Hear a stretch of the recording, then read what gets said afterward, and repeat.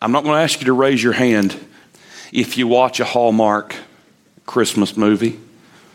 And they do such a good job sometimes, or at least they used to. I hadn't watched, I'll be honest, it's been a long time since I've sat down and watched a Hallmark Christmas movie. I mean, y'all would question, I would probably have to turn my man card in to you fellas if I told you that I actually sat down and watched one. But anyway, we watch Christmas shows, Christmas movies. I mean, if you cut the television on or even listen to the radio, here's what you will pick up on over and over again, this emphasis on the perfect Christmas, the perfect Christmas, the perfect Christmas. Now, everybody has their own idea what a perfect Christmas looks like. But you have your idea of something that you would like to see happen, or arranging something in a certain way that you think would make Christmas more appealing for you, your family, whomever. In fact, the quest for the perfect Christmas this year officially began a couple of weeks ago on Black Friday and lasted through that Monday that we call Cyber Monday, right? That first big shopping weekend, 198 million Americans, they say, in those 4 days shopped, either in person, in the store, or online. There's the quest for the perfect Christmas tree. Folks will drive a long distance, go up to the mountains just to find that one perfect tree, if they have them available, right? The perfect gift.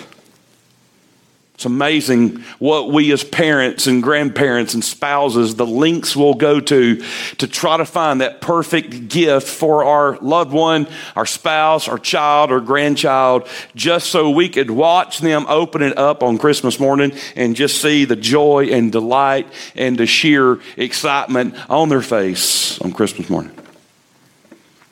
There's the quest for the perfect Christmas decorations. The perfect Christmas meal. I have to have the right, not just the right food or kind of food, but it has to be the right brand. And I can't make my mac and cheese unless it's from this particular cheese or from this specific ingredient. I remember a few years ago we went down to Paula Deen's restaurant, and I don't know why I keep pointing over here. My wife's sitting right there. To Paula Deen's restaurant in Myrtle Beach. And they said, "I'm sorry, sir, we do not have any more mac and cheese."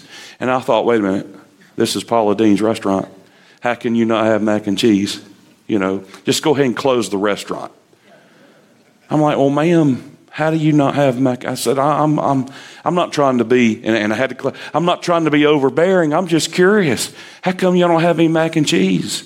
And they said, well, because we get our cheese, Paula, I'm sure she knew her on a first name basis. Paula is very specific that she wants this cheese from this company, and if we can't get it from this company, we're not going to serve mac and cheese. I'm like, well, there you go. But sometimes we get like that, the quest for the perfect Christmas meal. So if you're into decorations, you know, you could go buy the 115-inch pre-lit reindeer outdoor display. That'll only set you back about $6,500. That's all. That's all. Or you could get the 16-foot in diameter inflatable outdoor snow globe. That's just a couple of $1,000. You could get the 15-foot baby California redwood pre-lit tree. I reckon it had to be a baby if it's a redwood, right? But anyway, you can get that for only $3,000. Or you can get the 21-foot giant commercial grade LED lighted Waterloo Christmas tree. I do not know what's so special about it, but it's special enough as to cost $18,000. Or you could get the giant fiberglass 10-ball ornament stack with the 7-foot ornaments for $75,000 for your front yard. Wow. So whenever any one of y'all go buy those, I want you to let me know so I can go see them. So total, according to the National Retail Federation, are you ready for this? They're estimating that Americans this year will spend just under $1 trillion on Christmas this year. $960.7 billion for Christmas this year. Can I tell you something though? Make no mistake. The entrance of our Lord Jesus into this world was certainly not marked by perfection. Now, he's perfect, but the circumstances and the world into which he entered was far from perfect. Would you notice Matthew 1, verse 18? Look at it with me, please, dear friends. Now the birth of Jesus was on this wise, when as his Mary mother was espoused to Joseph, before they came together, she was found with child of the Holy Ghost. Then her husband, Joseph, being a just man, a righteous man, not willing to make her a public example, was minded to put her away privately. But while he thought on these things, behold, the angel of the Lord appeared unto him in a dream, saying, Joseph, thou son of David, fear not to take unto thee Mary thy wife, for that which is conceived in her is of the Holy Ghost. And she shall bring forth a son, and thou shalt call his name Jesus, for he shall save his people from their sins. When I read this passage and I analyze and think about the story, the narrative, I see imperfect circumstances. I see imperfect beginnings. Matthew Henry in his commentary talked about, look, and here were his words, look at the circumstances through which Jesus entered this lower world. Not only is it a lower world than what he came from, but it's a broken world. It's a dirty world. It's a messed up world. It's a messy world. So here's the scene, and I want us to get it in our hearts and minds. A common man from the lower class. That was Joseph. Mary's a teenage girl, also from the lower class, who is carrying a child that doesn't biologically belong to the man she married. In verse 18, it says, Mary was espoused to Joseph. Adam Clarke said, among the Jews, the espousal, though the marriage had not been consummated, was considered as perfectly legal and binding on both sides. Hence, a breach of this contract was considered as a case of adultery and punished exactly the same way, which could have been, if pressed, it could have been death by stoning, according to Deuteronomy 22. Charles Ellicott said that the bill of divorcement was as necessary for the betrothed as for those who were fully man and wife. He could have, some believe, had her banished or stoned, but he definitely could have divorced her. He could have made her a public spectacle. Verses 19 through 23 tell us that he opted to break off the betrothal and divorce her privately, but in a dream, the angel of the Lord came to him and spoke and informed him of the truth about the entire situation. Here's a little caveat, little important note here, that truly righteous people aren't interested in making someone else's sin a public spectacle. Because it said he really wanted to put her away privately. He didn't want to embarrass her any further. Christmas can be a pretty tough season for a lot of people. And for even many of you sitting right here. There are family issues to deal with. There's loneliness. There's financial stress. In a lot of ways, there's depression. Listen to what one writer said about this time of the year. And I quote, depression tends to increase during the holidays due to an increased demand, whether it's perceived as stressful. There are family issues and being able to manage certain expectations.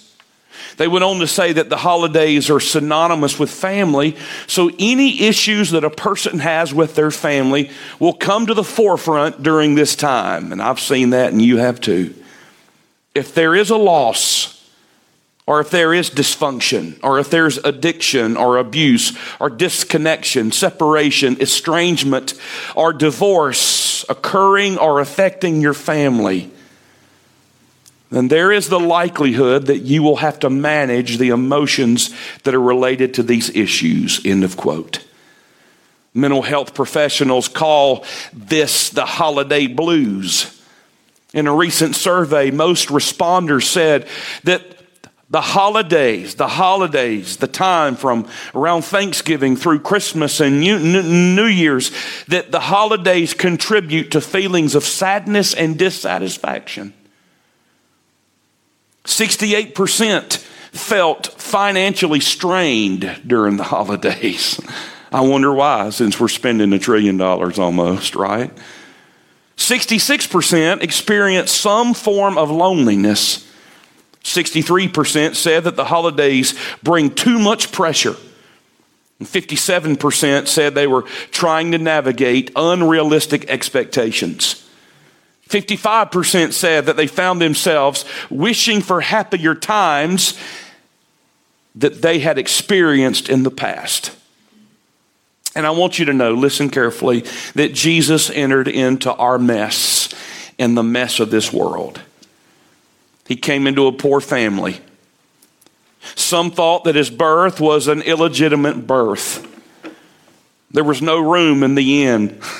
So he was born in a barn. It stunk. It smelled bad. Certainly wasn't ideal as a delivery room, but that's what the Lord had planned. When I think about this, I see the word, I hear the word mess. There was a stepdad. And that's less than ideal. There were rumors. There were suspicions. There were accusations. It was far, far from perfect. And it's interesting to me that that's the Christmas, the first Christmas, and that you and I, ever since that first Christmas, no one has ever dealt with a perfect Christmas.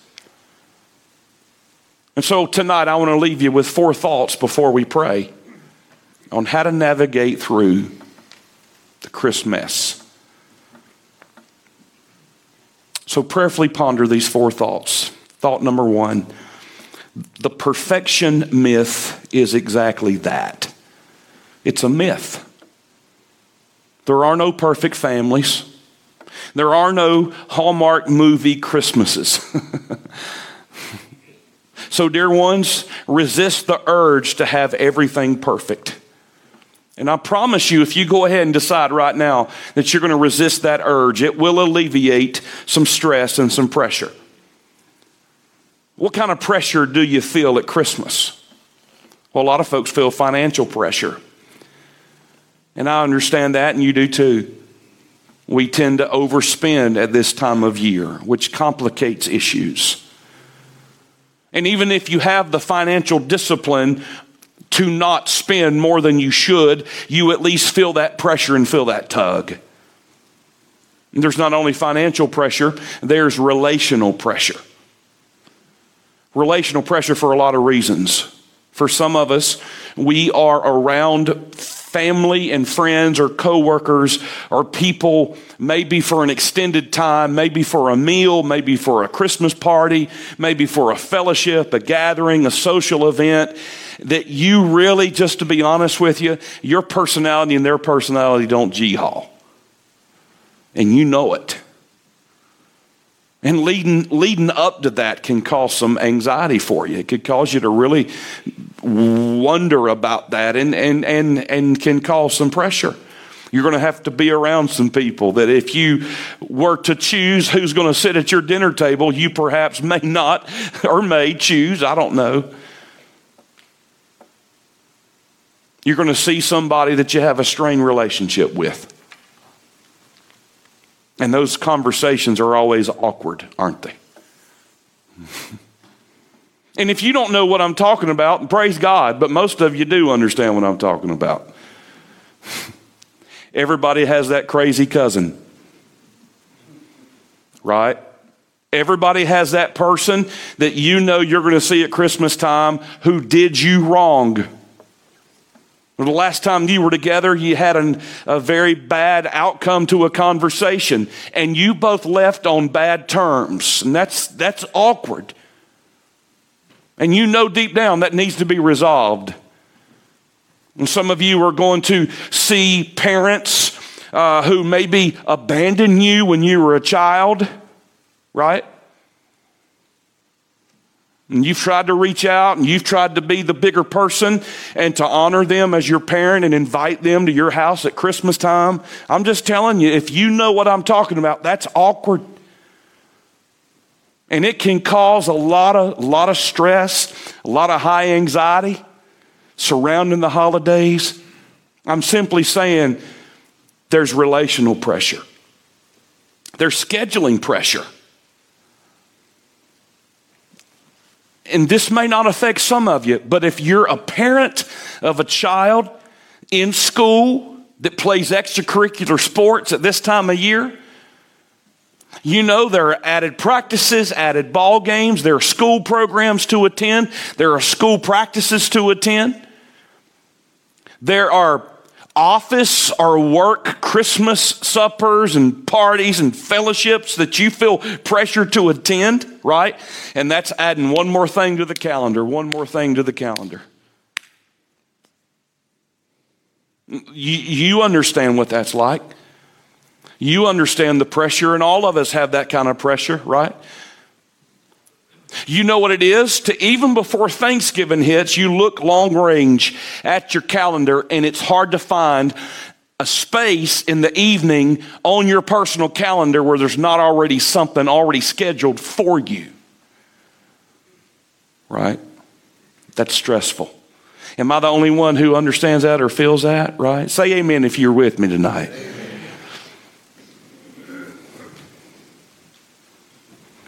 And then add to that the church likes to schedule stuff during Christmas as well, right? So there's scheduling pressure. And then there's emotional pressure. And we all feel it and we all sense it. So statement number 2, you can't meet everyone's expectations. You can't. As hard as you try, as much as you would like to, you can't meet everyone's expectations. And I'm talking twofold. I'm talking about your expectations. Your expectations. The expectations that you have. The expectations you put on yourself. And for many of you in this room, your expectations, you hold yourself to a higher standard than anyone else will hold you to. Just go ahead and resign yourself to the fact that it's okay. You can't meet all of your own expectations at this time of year. And then there are the expectations of others. And sometimes those can be unrealistic and outlandish, but you feel like you can't say no. Statement number 1, the perfection myth is exactly that. Statement number 2, you cannot meet everyone's expectations, and that's okay. Statement number 3, listen carefully. True rest is found in being totally yielded to God. Now, ladies and gentlemen, there are so much this time of year that you and I cannot control. In fact, there's really very little that we can control.